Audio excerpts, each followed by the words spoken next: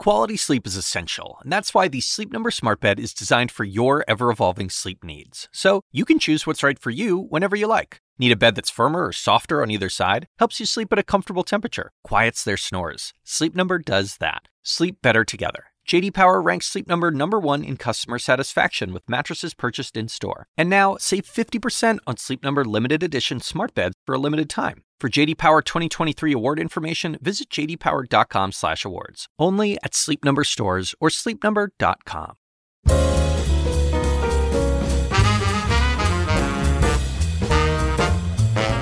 And now, from the University of Chicago Institute of Politics and CNN, The Axe Files, with your host, David Axelrod.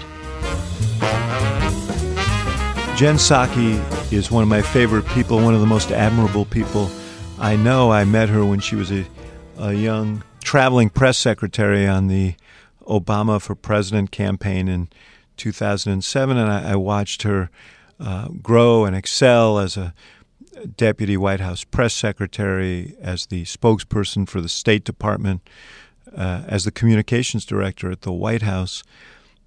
And I thought, who better to sit down with the day after a big election to talk about where we are and where we're going than my friend Jen.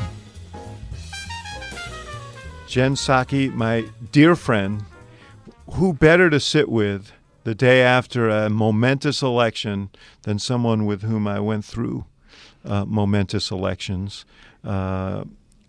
Seems like a long time ago now. 10 years, in fact. I know. It is a long time ago. But you're still young. So are you. No. But normally, and I want to get to your journey because I know something about it. It inspires me, and there's stuff to talk about other than elections that go to the world that you know a lot about.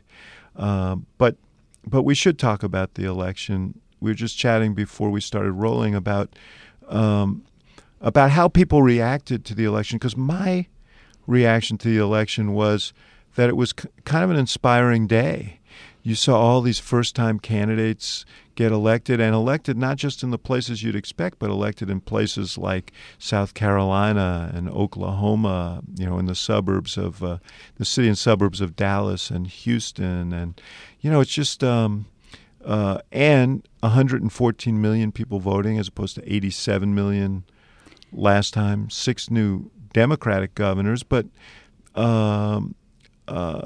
they're just a whole bunch of stuff. And all these women. Yeah, I mean, I've spent the morning talking to Democrats and saying, buck up, Buttercup. This was a good night for us. I mean, it was a really good night for us. We had 100 women who are coming to 100 women are now going to be in the House of Representatives. That's more than ever in history. You have 2 Muslim American women. You have first-time candidates running. You have women beating incumbents who have been in their seats 20 years, who are older white men, and they're coming to Congress over them.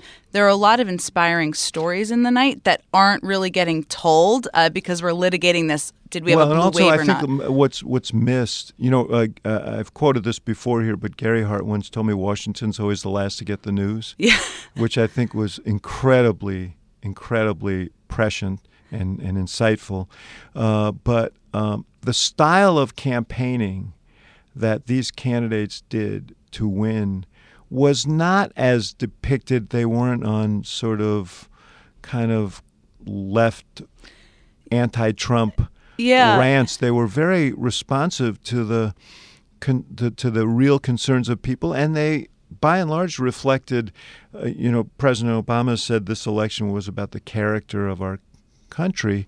I think these were high-character candidates. Yeah, it really, and it is not the sexiest story, right? But a lot of these candidates who won district by district, if you look at Virginia, you look at Iowa, you look in Pennsylvania, they were candidates who were pragmatists. Yeah. They ran on policy issues. They ran on health care. They didn't run just anti-Trump campaigns. They ran as people who might be open to working with Republicans. And they ran on, a message. And that is very different from, if you and I both remember the PTSD from post-2016, when you had a certain wing of the party saying, the only thing we need to run on is we're going to destroy Donald Trump, period. And that's not what a lot of these people ran on. So it will be interesting to see how this plays out a little bit, because a lot of the sorrow, I think, of the early part of the night was for good reason, this emotional reaction to, we thought Stacey Abrams was going to be governor. We thought that Andrew Gillum was going to be governor. And even as we're talking, they may still go to recounts. It's interesting that whole... That's the deal with live television and elections, right? We're a big country. We have different time zones. And what happens early tends to color the discussion, moving forward. And so those races had a lot of note. Those candidates to Democrats were very exciting.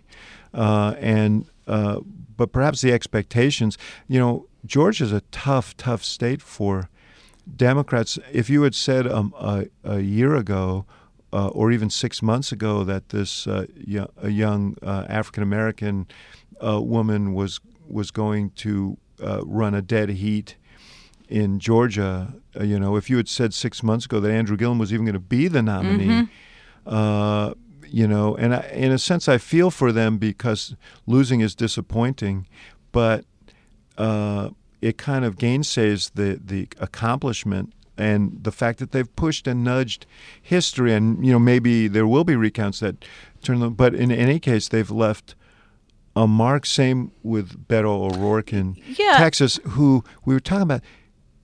What was the core, in your view, of his appeal? I mean, I think what was appealing to me was that he was not a dumpster fire Democrat. I mean, he was somebody who ran on a positive message, who ran not a solely anti-Trump message, who ran as somebody who was going to welcome all parts of Texas into representing all parts of Texas. People perceive him as running as sort of a lefty, but really that was we were talking about this, really about his style and how he, the fact that he used the F-bomb last night was sort of something that seemed like he was this kind of edgy lefty candidate, but really he was a guy who repeatedly in his ads and his campaigning would say, I'm running to represent all the people of Texas. He had that kind of Which is, by the way, the advantage in running of states like that is, there is a sort of philosophy. I don't know whether this, I kind of smile at your phrase, dumpster style Democrats, but this notion that you win by simply by talking to your own people, base, your own tribe. When you run in a state like Florida or Georgia or Texas, you can't do that, and I think that that's why candidates who have the ability to reach out do better. And it's less about whether you're going to persuade people who are unpersuadable and more about that you treat everybody with respect and openness. And I think that was what characterized O'Rourke's campaign, to the point where, and you being younger than me, there are a lot of people who are now going to urge him to think about running for president, whether he says he doesn't want to. I think he, from what I understand, genuinely doesn't everybody say that? Yeah, well, I mean, doesn't everybody rule it out? Yeah, but I mean, he seems pretty authentic, and that's true. I think he, there may be family concerns and so on. I always have said that, a lot of times the people who have enough perspective not to want to run for president are exactly the people you'd like to be president. No, that's true. I think if anything, Donald Trump sort of broke a lot of the rules, and Barack Obama did in a different way about who should and can run for president. It's almost silly that every 4 years we start to talk about who in the Senate would be the right nominee, and those are rarely, if ever, the right nominees. There's only been 3 in the last 120 years from the Senate. Right. Yeah. I mean, and I actually think right now that the nature of our politics in Washington is that it draws you into the scrum with Trump. And it may be very bad preparation for a race for president, though one name that surfaced off of last night, partly because he offered himself was Sherrod Brown in Ohio. What do you think about that? I mean, I have no doubt if you're Sherrod Brown, you're probably going to talk to your David Axelrod. Not that there's only one of you, but whoever his David Axelrod is, over the next couple of weeks and decide. He can make the case that, he is a Democrat who won in a red state. Ohio was a pretty red state last night. Yeah. And I think there's certainly appeal for him.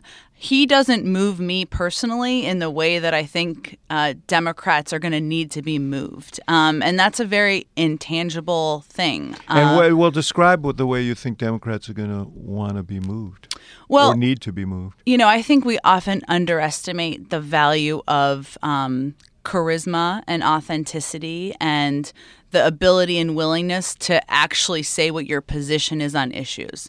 Now, if I'm Sherrod Brown, I'm listening to that and thinking, ouch. Well, that is not necessarily a take on Sherrod Brown. I think Sherrod Brown would be a good candidate who could surpass expectations and get himself into the top tier because he's a good campaigner. He's right in there where a lot of Democrats are on a number of economic issues. But does he feel fresh? Not necessarily. And I think that we're in a year where we may need that. I mean, I'm not a believer that we need somebody who is going to out-Trump Trump.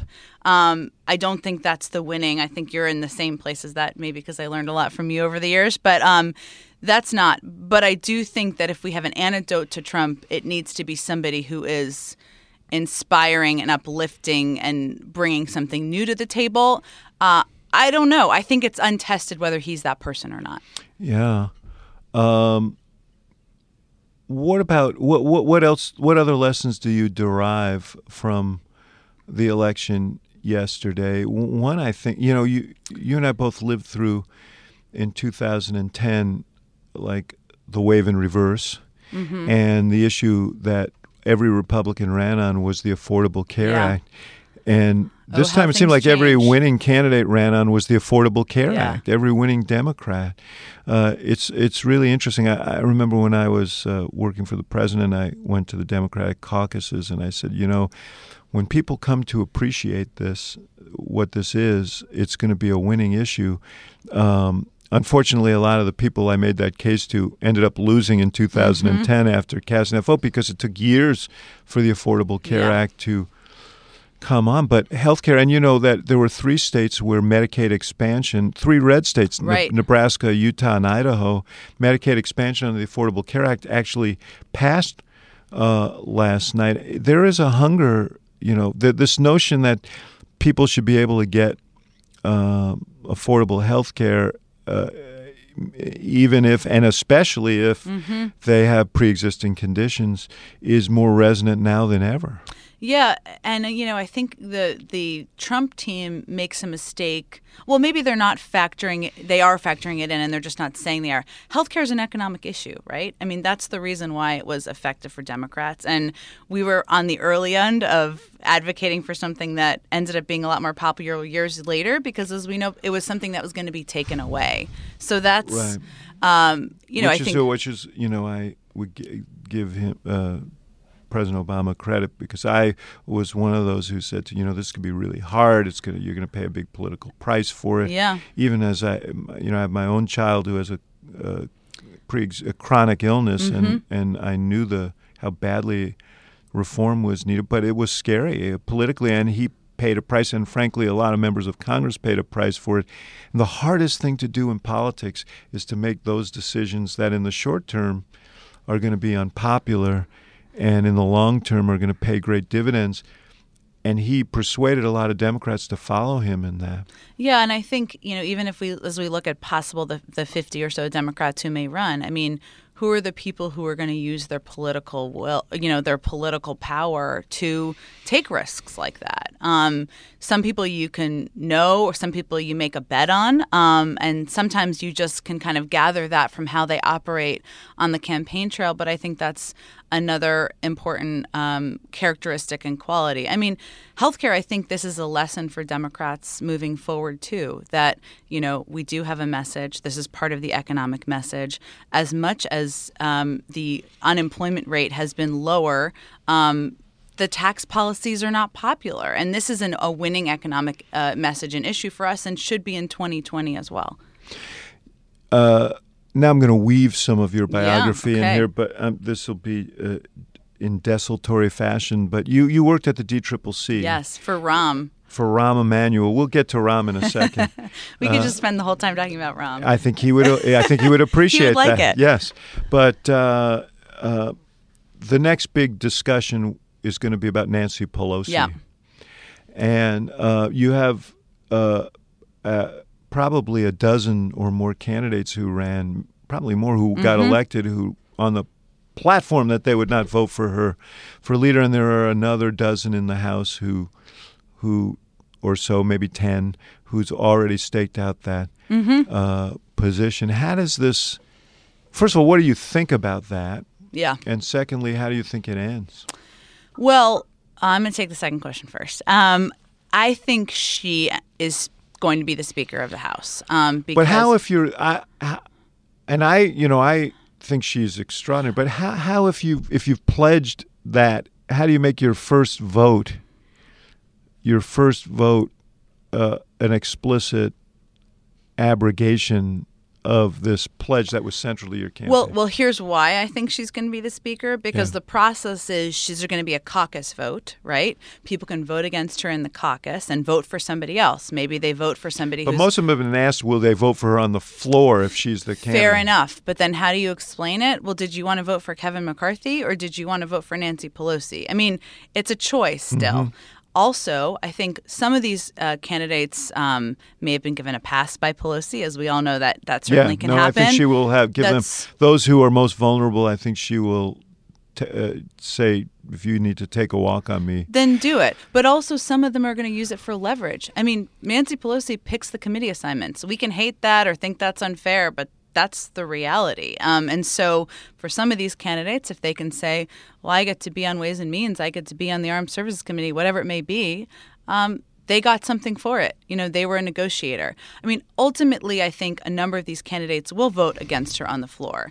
But the question is there a viable alternative to her that can build a coalition in the Democratic Party? I don't think there is right now.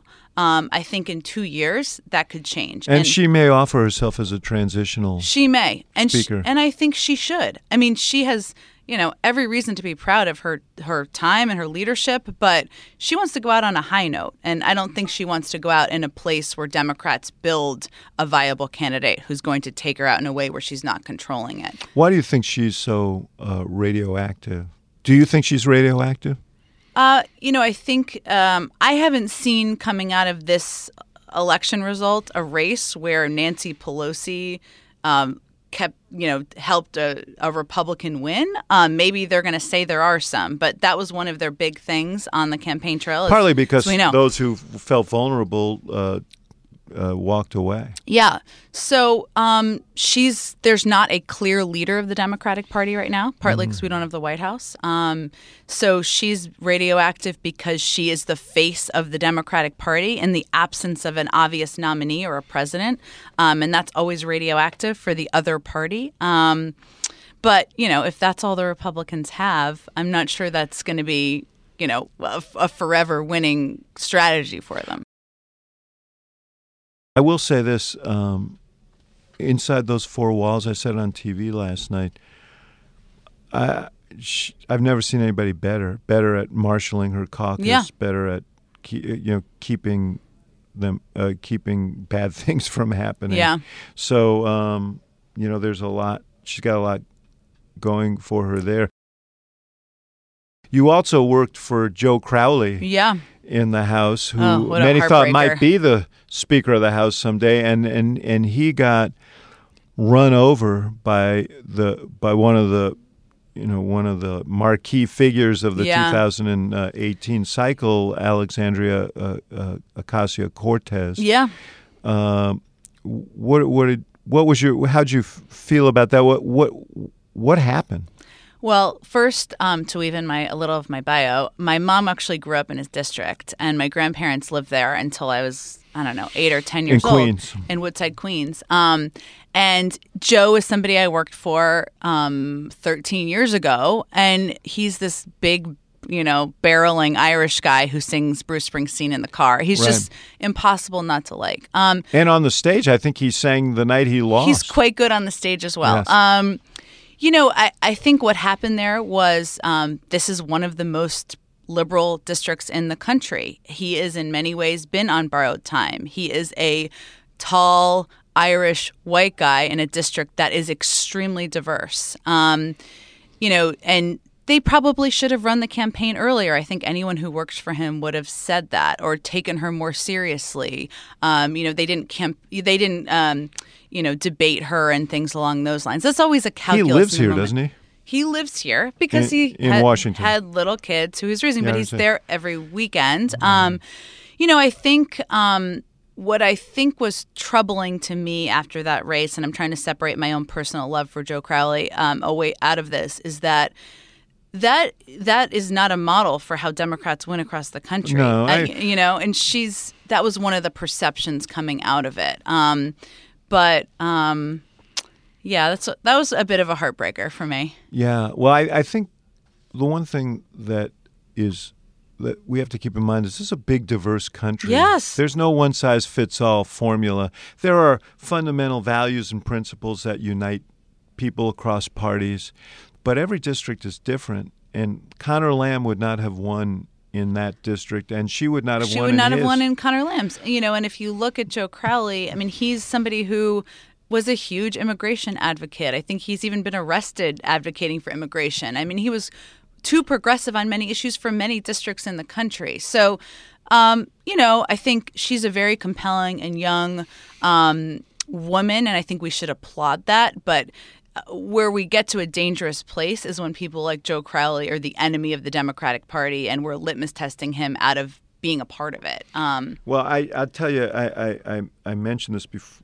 I referenced this before, but he sang a Bruce Springsteen song dedicated to her. Yes. The Night He Lost, and that alone, that act of graciousness, was really noteworthy and said a lot about him. That's very much who he is. I mean, I think he's. He was somebody who was contemplating a run for speaker, right? Yeah, no, I know. He was the speaker in waiting in many people's estimation. So it estimation. tells you a lot about how your fortunes change in this town, and I think he'd be the first to say that. But it also how this town can kind of give you myopia about it goes back to that Washington's always the last to get the news. Right, right. So let's now let's pick up this. Let's pick up this story of yours. Tell me about your folks and their background and life in Stamford, Connecticut. Yes, the deep red state of Connecticut that I grew up in. So I grew up in Connecticut. My mom grew up in Queens in Joe Crowley's district. Where are her folks? They are from Queens. They are from multiple generations. Yeah, from kind of, New York, Connecticut. My grandfather was a truck driver for Exxon. My grandmother had probably a third or a fourth grade education. She was a pistol. She used to have a shot of whiskey once a year, and that's all she drank ever, which is pretty good for an Irish lady. My mom just recently retired as a clinical therapist. She's sort of a kind of heart-feeling extrovert who everybody feels like they've known her for decades when they interact with her. Yeah, she will often call me and say someone told her their life story on a plane and she invited them to Thanksgiving. So that's my mom. And my dad also retired, but he was a Republican my entire life until Barack Obama, actually. And I would say it was because of Barack Obama, but he didn't vote for Democrats I worked for before that, in part. But he's one of those sort of Northeastern Republicans who felt like the party left him. Greek family? Or? Greek and Irish. Greek and Irish. I'm quite Irish, but have a little bit of Greek in there. You got the hair to Psaki is Greek. For it, yes. Yeah. Yes, Psaki is Greek. And my dad grew up as an Army brat, and he lived all over the country, all over the world, which was not easy. And my grandfather was a doctor in the Army, as was my great-grandfather as well. So, Yeah, I have kind of a military background on that side, one generation removed as well, which is something I'm quite proud of, even though it wasn't a direct generational. And your folks split up. Were you a kid when that happened? No, I was 19. And at that point, my parents are extremely different from each other. They're both sort of very outgoing extroverts. You want to have them at a party, both of them, but they're very different. And so it wasn't a surprise. I'm not one of those kids who was traumatized from it. My youngest sister was 13. That's a much harder age to have your parents separate. Yeah, you were out of the house already. But I was in college, and I had sort of already my own unique relationships with my parents.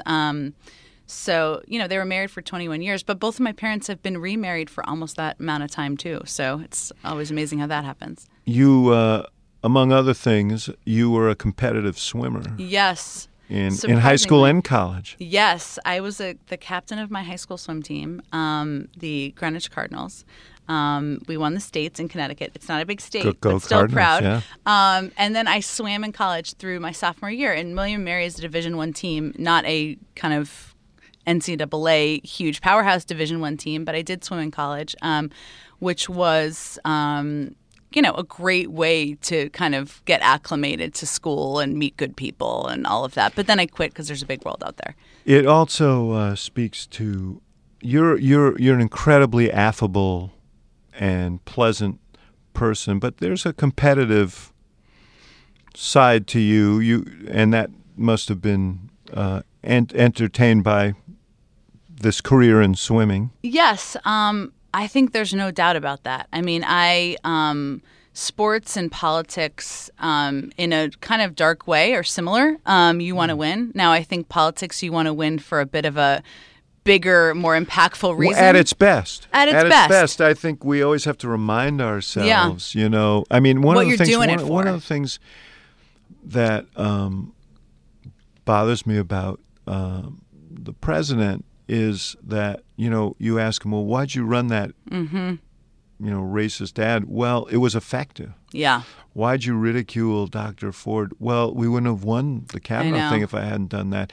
And the very clear message is winning is everything. Right. And, I think we saw, I don't buy, we're going back to the politics for a second, just because I don't buy this whole notion. That's what we do here. You can jump around. Yeah. I don't buy this whole notion that everybody who voted for Kavanaugh lost. That's just not true. There's a bunch of Democrats who won who voted for Kavanaugh. But I will say that the people who voted for Kavanaugh who lost probably did have an impact, right?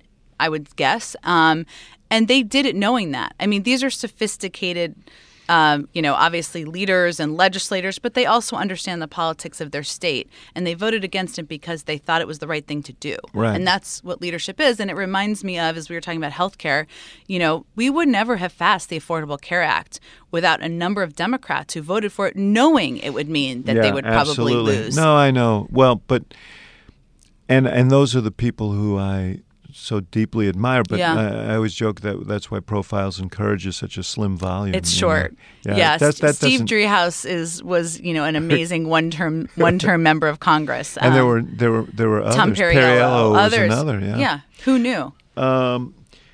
So initial you went through college. When was your interest in politics?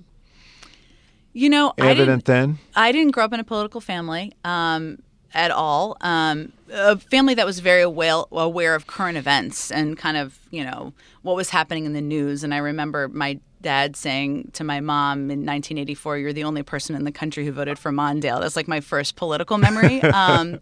But I really was... That was an exaggeration. Well, when you're 5, you're kind of like, "Mom, what?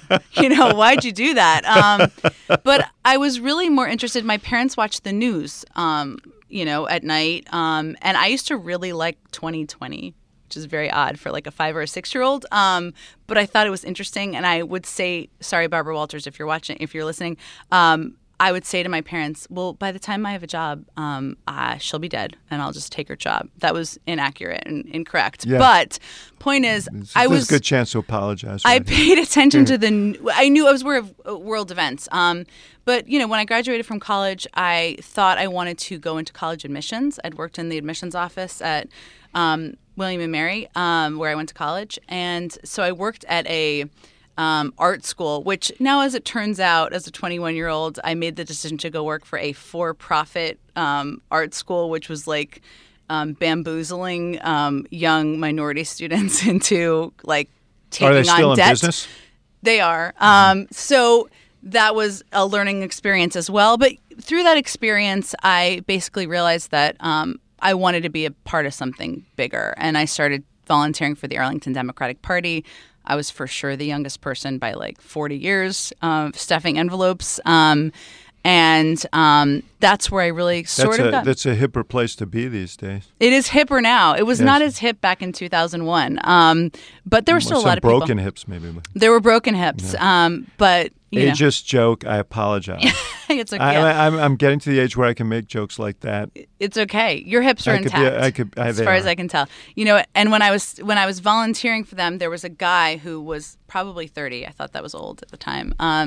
Who said to me, "You should go do a campaign. I think you'd like it."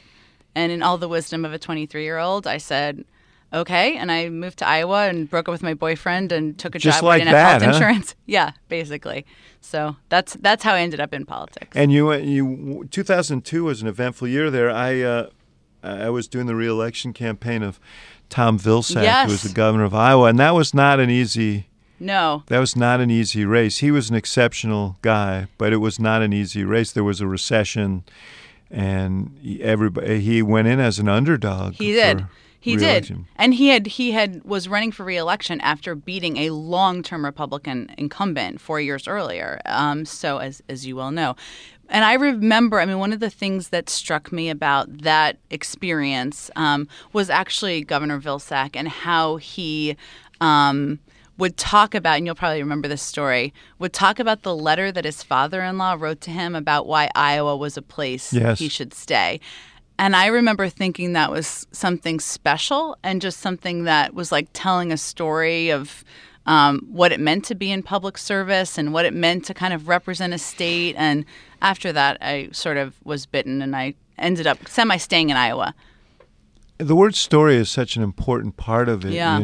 Politics is storytelling, and I don't mean that in a making up story kind of way. They have to be authentic stories, stories about the country, about your community, about how about your own journey and about other people's journeys, and some shared sense of values and so on. I think the most successful people in politics are the people who understand that.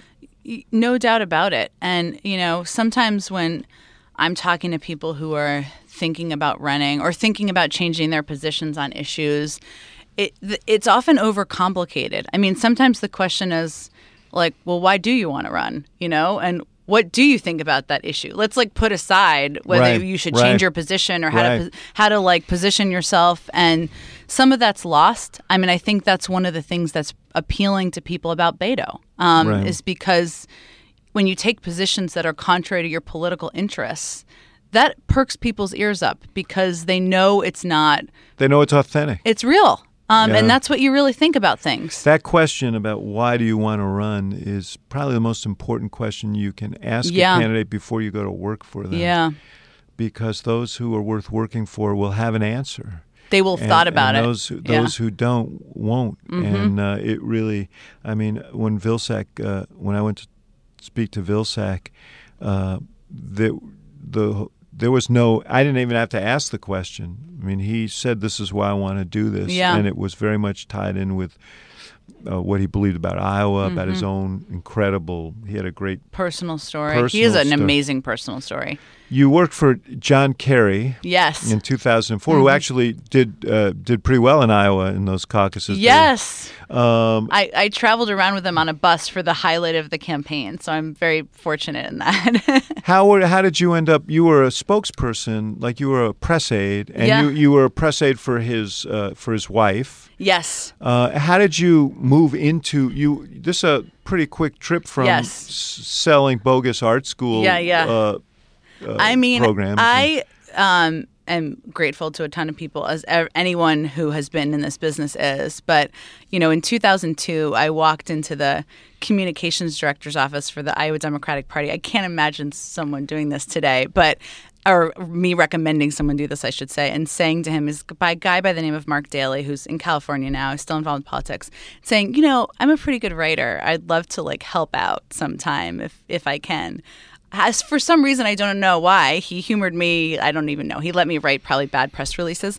But then when I went and worked for Kerry, I was John Norris, who was the state director who just ran for governor of Iowa, his assistant. And after about a month or two, I said to him, when you hire a communications director, I would love to work for that person if I can have that opportunity. And for whatever reason, because he's a great human being and believes in helping young people, he said, okay. And Laura Capps, who you and I both know, wonderful, amazing woman and boss, gave me a shot. And, I always remember that because there were points along the way where they shouldn't have said yes, and they did. Obviously, you prove yourself, but that's how I ended up transitioning. And I ended up traveling around with John Kerry because, I think I started to get to know the Iowa reporters, and he had a lot of interest, and they needed somebody to ride around with him on a bus. And I said, I'll do it. I want to talk about Kerry in a minute and your experience later as the spokesperson for the State Department. But talk to me a little bit about him as a politician, because there's a lot of mixed reviews. Yeah. I mean, the guy was the presidential nominee and very nearly got elected president of the United States, so he must have had some aptitude for this. But there are a lot of criticisms of him as well. What's your evaluation of him as a candidate? When I worked for him the first time, I was 25. And, I was just happy to be there. So I would say my consumption of how good he was or wasn't was not particularly sophisticated. I do know that by the end of the campaign, when we looked like we might win because of the exit polls, my first thought was, I don't want to win because I don't want to work with these people, because there was such a nastiness and way too many cooks in the kitchen of that campaign. Now, that's not to take the blame off of him, because I think a textbook lesson from that, which he agreed to, was not to fight back to the Swift Boat veterans for truth attacks, right, as we look back. And ultimately, he had to agree to that. But when I went to work for him the second time, I remember thinking, all right, this is a really exciting opportunity. I'm honored to be talking to them about this, but this guy is somebody who is aloof and disconnected and, doesn't totally get it. And what I found was completely the opposite of that. So I guess my point is he was ill-served by a lot of things, perhaps his own decision-making when he was at the height of his political career. But my own experience with him is that he is actually an extrovert who loves people, who is incredibly generous and thoughtful with his staff, who is very different from what the public perception of him is. So as I look back, what my evaluation of him as a politician is that he was probably too cautious at times, took too much advice from different people. Right. He would probably say something similar, is my bet. He, first of all, it's difficult. He was touted as a future president from the moment he became a hero of the anti-war movement after serving in Vietnam, and that's a burden to carry for a long time with you.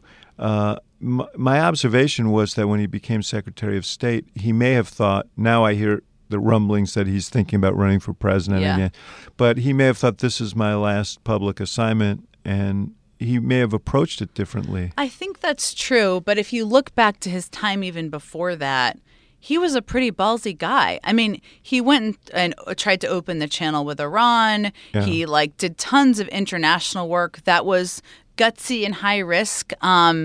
And that's sort of what he loves. It just wasn't what people saw about him, because once you run for president, that perception of you is so hard. Well, that sense of caution was very much the emblem that was stuck on him, and he unwittingly, in a few places, helped abet that. But that was really the defining distinction that probably cost him the presidency.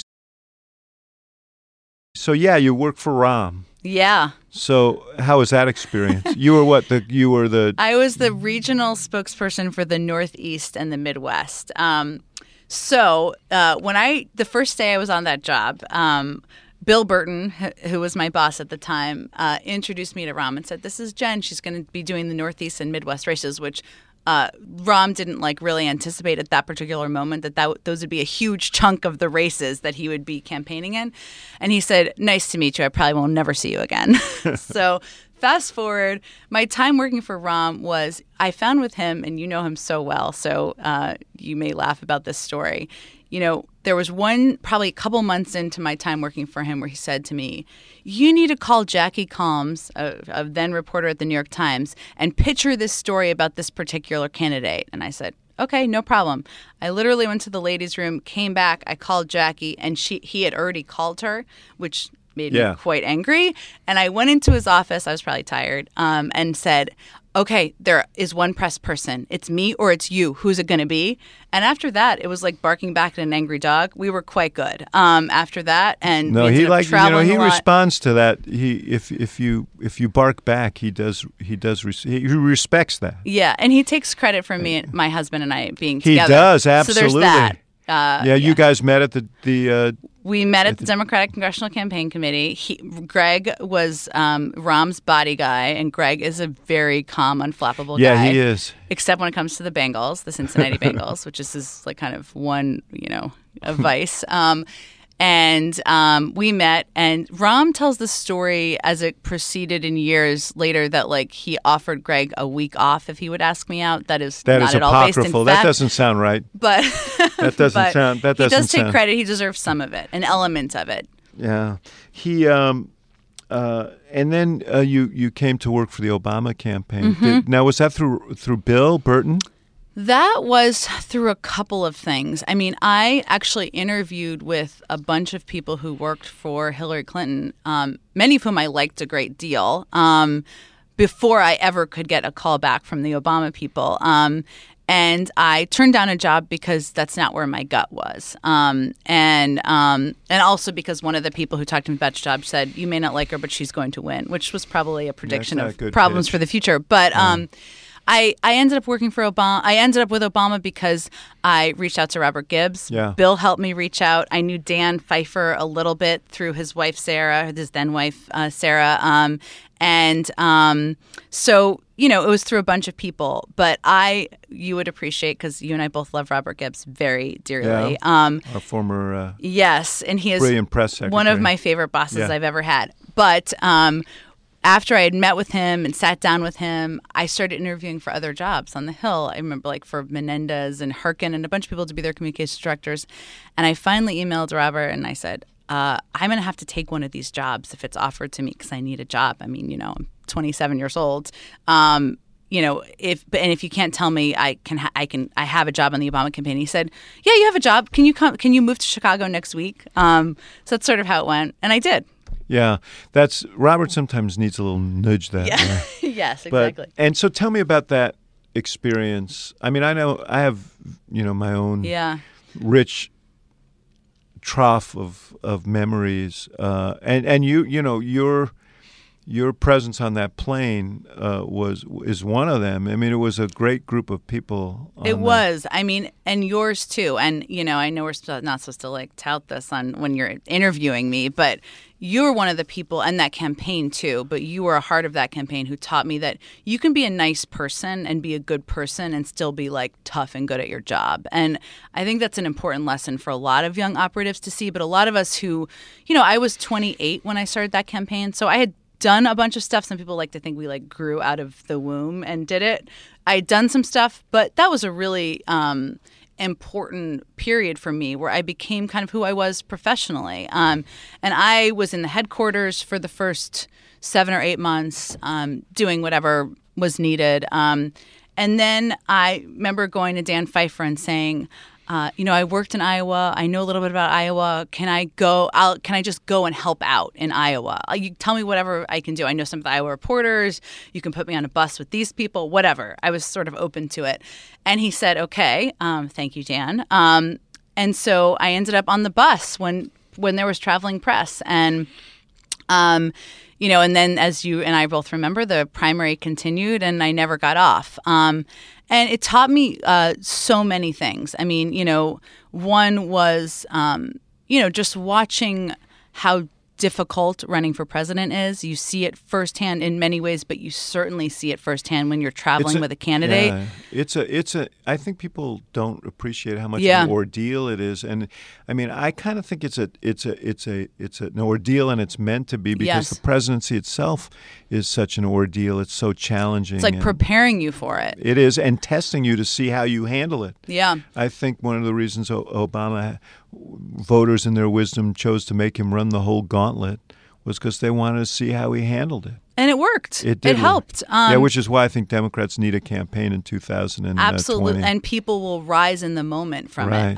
We may not even know who will. And I think that experience for me, I always thought of myself as kind of a young kid before that. I was 27 years old. And, there are moments certainly through my time working for Obama and working in a variety of jobs where you just have to kind of grow into yourself and kind of put your big girl shoes or pants on or whatever it is. But yeah, that campaign, there were so many reporters on that campaign who were now Savannah Guthrie and Jake Tapper and all sorts of people, and seeing how hard they worked was another thing I learned. Also remember how many times, there were certain things where you'd have a terrible day, or Obama would have a terrible day, and you had to get up the next morning. He had to, and sometimes try the whole thing again, like trying to unwrangle yourself from Reverend Wright or whatever it may be. And so these were all, I'm very fortunate I was able to see all of it firsthand, because really seeing a presidential campaign and how the candidate is operating is such a unique part of it. And, I was there living out of my hot pink plastic suitcase for 11 months, traveling with him around the country. Which is a good way to make sure that it doesn't get lost. It died a day before the campaign ended, so I think may it rest in peace. It served its purpose. You were the deputy press secretary in the White House with Robert. Yep. What did you learn there, and as you watch this White House? I mean, I imagine there are days when Sarah Sanders wants to go in and say to the president, hey, there's only one spokesperson here, and it's either me or you. I'm sure she does. Now, I don't know whether she says it, actually, but... Seems unlikely. Yeah. I think I learned from that the power of the White House podium. And it's changed, and media consumption has changed and everything. It's still a very powerful tool. They don't use it well, not just because of Sarah Sanders, because of the president, because they don't brief a lot, because they step on their own message for a variety of reasons. But, when working for Robert, God bless him, he let me have the economy as a portfolio where I knew nothing about the economy when I started. It was kind of a key time to have it. It was kind of a key time to have it. I got sort of a master's degree in Econ 101 from all the people that you and I worked with. Which is really the great thing about working in the White House, because you have you're dealing with these really consequential, interesting, complex issues, and you have access to the most brilliant people in the world. And public servants, not all, but most of the public servants I worked with are incredibly patient and generous with their time and thoughtful about how they are thinking about things and talking about things. And, the amount of time I spent with everybody from Larry Summers to Tim Geithner to Gene Sperling talking through issues, it was really a formidable experience. And watching Robert in the first 2 years, that was a very busy time, a tough time in many ways. I mean, as you lived through, and as well, a consequential time. And that role was hugely important, but he had the confidence of the president and the relationship with the president. And that's pretty essential, I think, to be successful. And he's a smart, tough.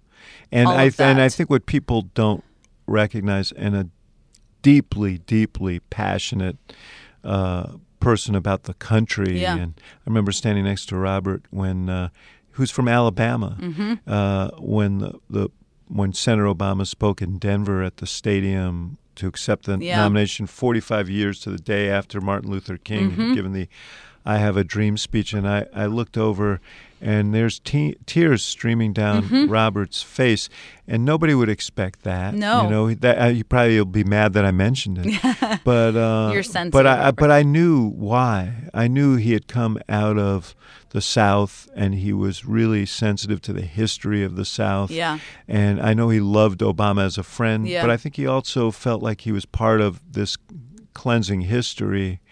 And people don't. Robert's a deep, a mystery deep guy, to people. Deep I know, guy. and my experience with him. I mean, he's probably the best, if not one of the best bosses I've ever had, because he really trusted the people who worked for him, and he was always there as a safety net, but also believed in you and was confident in you. And I remember him saying to me, you should be in that meeting. I'm going to walk you into that meeting, like economic meetings and things like that. And sometimes I think, especially in this age of kind of, women empowerment, which I'm all for, but sometimes that means that women don't look to men as being their mentors. And I think that's a shame, because I look to my mentors, and sadly, most of them were men, but I wouldn't be where I am without that. And he's certainly one of those people. You went to the state. You took a little turn in the private sector, and then you went to the State Department. There too. I mean, you weren't an expert in. No. So talk about that experience of trying to master. All of the issues and the nuances of a really complex portfolio. Yeah, I after the campaign, I realized I wanted to go back into government, and I wanted to do something interesting where I could learn something. Now I had actually people like Gibbs say to me, "You mean the campaign of 2012? 12. Because you came back. Yes, and I was on that campaign as well. Gibbs, who we were just talking about, said to me, you should do this, but if you do it, you could also ruin your career. Meaning you could stumble, which is actually very candid advice. And I went into the job not having a background in foreign policy and not coming from the Foreign Service, and going to a building that was understandably skeptical, still is, has always been, of political appointees in a very forward-facing job. So that was a bit scary, but one of my favorite jobs I've ever had, too. Yeah. And you worked on some issues that are, including the beginnings of the Iran issue, and the Secretary of State Kerry, the Obama administration, very much involved with these global institutions and so on. And now you're working at the Carnegie Endowment, so you're still working on these issues with Bill Burns, who was the Deputy Secretary of State. How do you view what's going on now? I think an undertold story of the Trump time is the damage he is doing to our positioning around the world. It's not undertold around the world. It's probably undertold in the United States. Because, the United States has long been this country that was driving the agenda for all international forum. There wouldn't be a Paris climate change agreement without us. There wouldn't be an Iran deal without us. And it's not that he's just tried to rip up accomplishments of President Obama's. He's kind of removed us as the head seat at the table in a lot of these forums. Well, the United States has sat since World War II. Exactly. The United States has really been the impetus for the development of these international institutions on the theory that that's the best way to avoid a third world war and deal with some of these global issues. But that the counter-argument from the Trump world would be that these institutions are incursions on America's sovereignty, America first. I just think that illustrates a complete misunderstanding of the internet connectivity of the world. To argue that China tariffs is going to be advantageous to American workers is just false economically. But there's also a lot of potential implications of kind of our security in Asia, our positioning in the world that aren't factored into to the same degree. I understand America First sounds good, and it probably sounds better than Global First or whatever the alternative would be. But, there are many advantages to the United States being leaders in the world to Americans and to the American people. And the fact that we've moved away from that has also made it so that the United States is not a sure bet anymore. We always were a country that other countries and businesses wanted to invest in, wanted to partner with. And that's becoming less and less the case. That's not good for the United States. If China or other countries can kind of take over that role in the world, or if other countries can work around us. And that's what we're starting to see happen. So that's a little more complex and harder to explain, but especially if Trump is reelected for another 4 years, there are some long-term implications that will be very difficult to unravel from. And what are the implications? I mean, what are the implications of not having these relationships, the practical implications of, for example, withdrawing from the TPP or... Well, withdrawing from the TPP means it has already happened, that all of those countries in Asia have developed a trade agreement with each other, that China is looking for unilateral trade agreements with them. That means they are going to be able to move and trade their goods with each other, and the United States is going to be out of that. In a real way, the cost of goods will probably go up even in the short term, but we also are sort of out of the global conversation with one of the most important regions of the world, and that's Asia. And that has national security implications for our own safety. It has relevance implications. It also means that we don't have a place to get things we care about to be considered on a global, in the global agenda. He's found an audience for these positions in part because of the implications of globalization in communities around the country. Do you think that President Obama and Democrats generally have done a bad job of communicating about the trade-offs and really dealing with some of the impacts of these big changes in the economy? Yes. I mean, and I think it's not fair, actually, to just blame Trump. There hasn't been a lot of political courage on either side about how to communicate about a lot of these issues. There are some negative impacts of trade, no doubt, in particular communities around the country. There are also positive impacts of trade in particular communities, sometimes in the same states. I mean, that you always hear from proponents of trade, and I am on that side of the debate, but it's like, well, no, trade produces more winners. But the winners aren't necessarily, the jobs that are produced aren't necessarily jobs for the people who've lost their jobs. In certain communities. Right. I mean, there are also trade is also allowing for certain communities in Ohio to flourish, right? So, I think that anyone who says trade doesn't have negative implications is not being honest either. But I think what's happened is the anti-trade kind of America First version on both sides of the aisle. Look, I mean, Hillary Clinton walked away from TPP. I mean, it's both sides. We haven't been acknowledging the reality that the way of life that has been the case for perhaps coal miners, steel workers in certain parts of the country is no longer achievable. That they need to change over the course of time. That is a hard message to deliver. She started down that road in the campaign, and she got rebuked, and then sort of pulled away. She did. I'm not saying it's a winning political message. No. I understand. I understand. I can't go without asking about Iran. Sure. Because I know how much Kerry in particular invested in that agreement.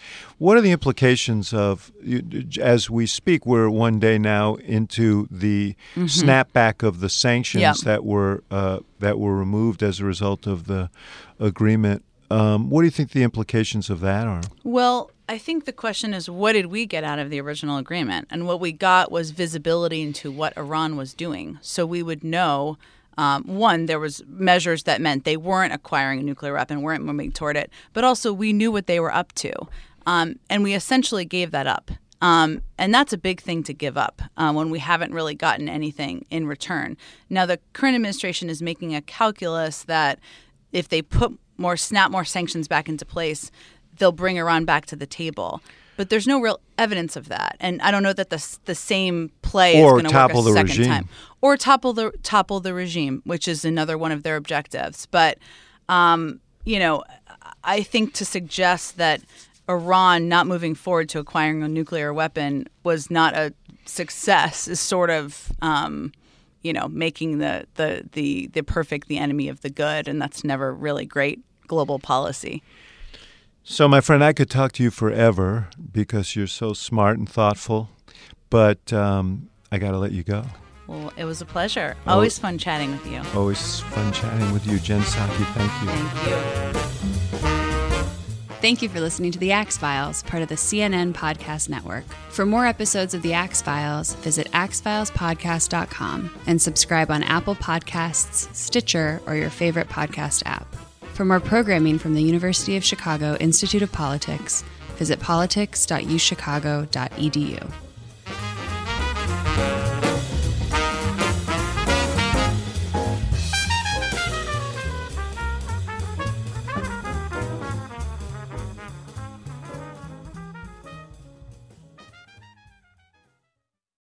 Quality sleep is essential, and that's why the Sleep Number Smart Bed is designed for your ever-evolving sleep needs. So you can choose what's right for you whenever you like. Need a bed that's firmer or softer on either side? Helps you sleep at a comfortable temperature. Quiets their snores. Sleep Number does that. Sleep better together. J.D. Power ranks Sleep Number #1 in customer satisfaction with mattresses purchased in-store. And now, save 50% on Sleep Number limited edition smart beds for a limited time. For J.D. Power 2023 award information, visit jdpower.com/awards. Only at Sleep Number stores or sleepnumber.com.